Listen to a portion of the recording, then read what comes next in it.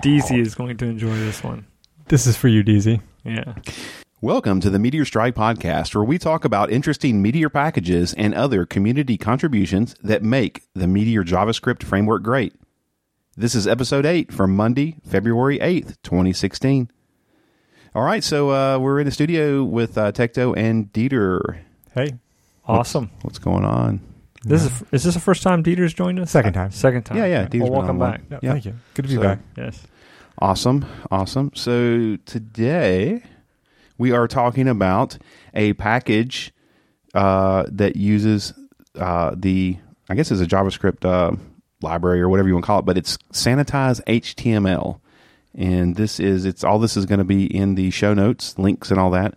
But the GitHub account name is DJedi. DJedi. I guess you pronounce it like the Jedi. Not gonna try to say that. Yeah. No, just the Jedi colon sanitize dash HTML. So why would you want to sanitize said HTML? Well, actually, I think this package is so important that it should be in core. We should put it in Drupal core and Meteor core. All the cores. All the cores, yes, because... MDG, are you listening? Yes, MDG, you just need to roll this one up. Put this in there. Because it is inevitable that when you're dealing with a web application, sooner or later you're going to have people typing in little boxes on the internet. And if they type some HTML or some JavaScript and have malicious intent, they can hijack your site and use it for cross-site scripting attacks and all kinds of wonderful malicious activities. And the entire point of this package is to prevent said behavior. Which anytime you've got text boxes exposed to the internet at large, yes, you should be sanitizing that's what I'm saying. It's one of those things that needs to be baked in, ideally baked in to the point if there are appropriate ways to do so where you almost cannot avoid using sanitized HTML. Well, there are times where you maybe have other ways to prevent HTML from going in the database. But one of the use cases I've had for this particular package was when I knew that, number one, we were going to allow saving HTML right into the database field, like some markup. Yeah.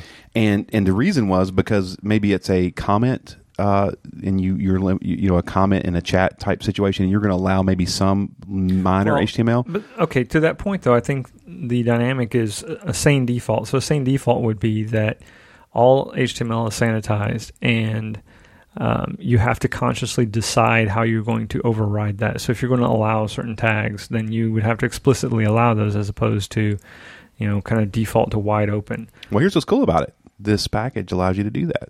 So you can actually set defaults for your now. I believe you're kind of doing it per field, because you're applying this right in per the field. You might put this in the method where you're actually taking the input, and you definitely want to save it into the database this way, so you're not accidentally going to pull it out. Because here's where it's dangerous, right? In Blaze, here's where it's dangerous is when you do triple braces in a Blaze template, that's going to wild west. It is going to spit out exactly what's coming out of what's in that data object, right? And if it's got JavaScript in it, it's going to spit that out to the browser. Yep. Yep. If it's got Mongo in it, if it's got some Rethink and some BizBang Bebop JS in there, it's going to put that right on the page. So Doohickey JS. That's right.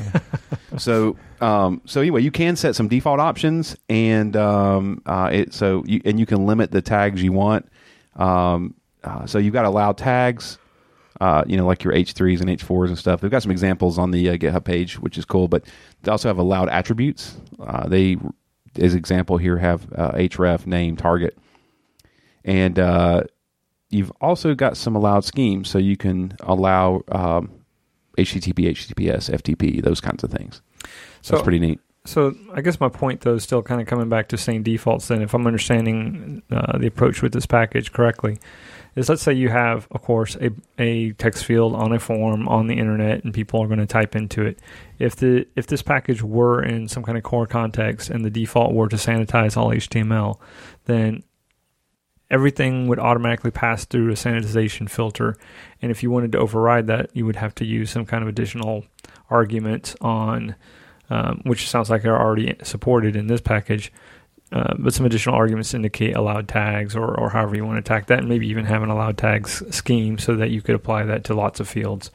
But back to the safety dynamic, this reminds me of the Insecure package that's built into Meteor from a development perspective. Helps a ton. But as soon as you go to production, if you leave that in production, you're basically asking to have your entire site world of hurt owned, right? Yeah. Well, this is really no different. It's almost, in that sense, to me, it's one of those things where when you disable or remove the Insecure package, then everything should be sanitized. You shouldn't have to think about it. You should have to think about it if you want to make an exception to the sanitization as opposed to the other way around. Yep.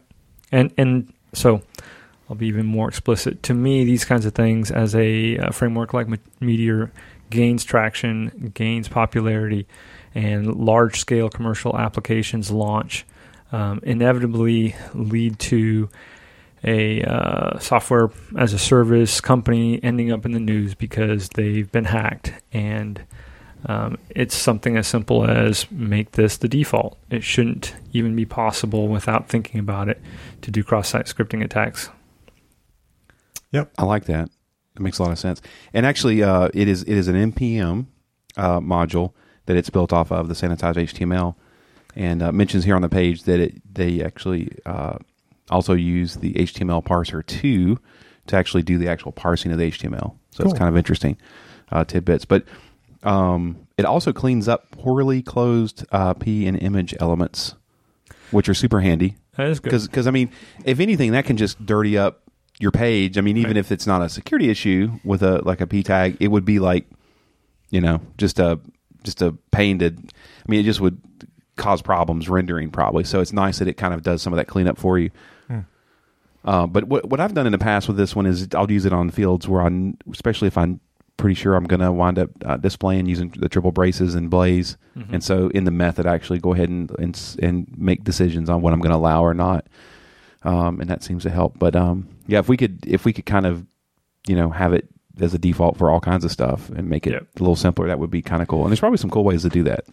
Yeah. I think though the two takeaways from, quick hit on this subject though are for a lot of people getting started in Meteor development, if you've got HTML that you've allowed to be saved into the database and you want to kick it back out and be rendered, it's not always immediately obvious to people, or they don't immediately find where to look to find out how to get that HTML back out. And so having the opportunity to kind of lay out that you need the triple braces and Blaze, and then if you're going to do that, sanity check, get this package installed and configured for those fields so that you're not taking so many chances.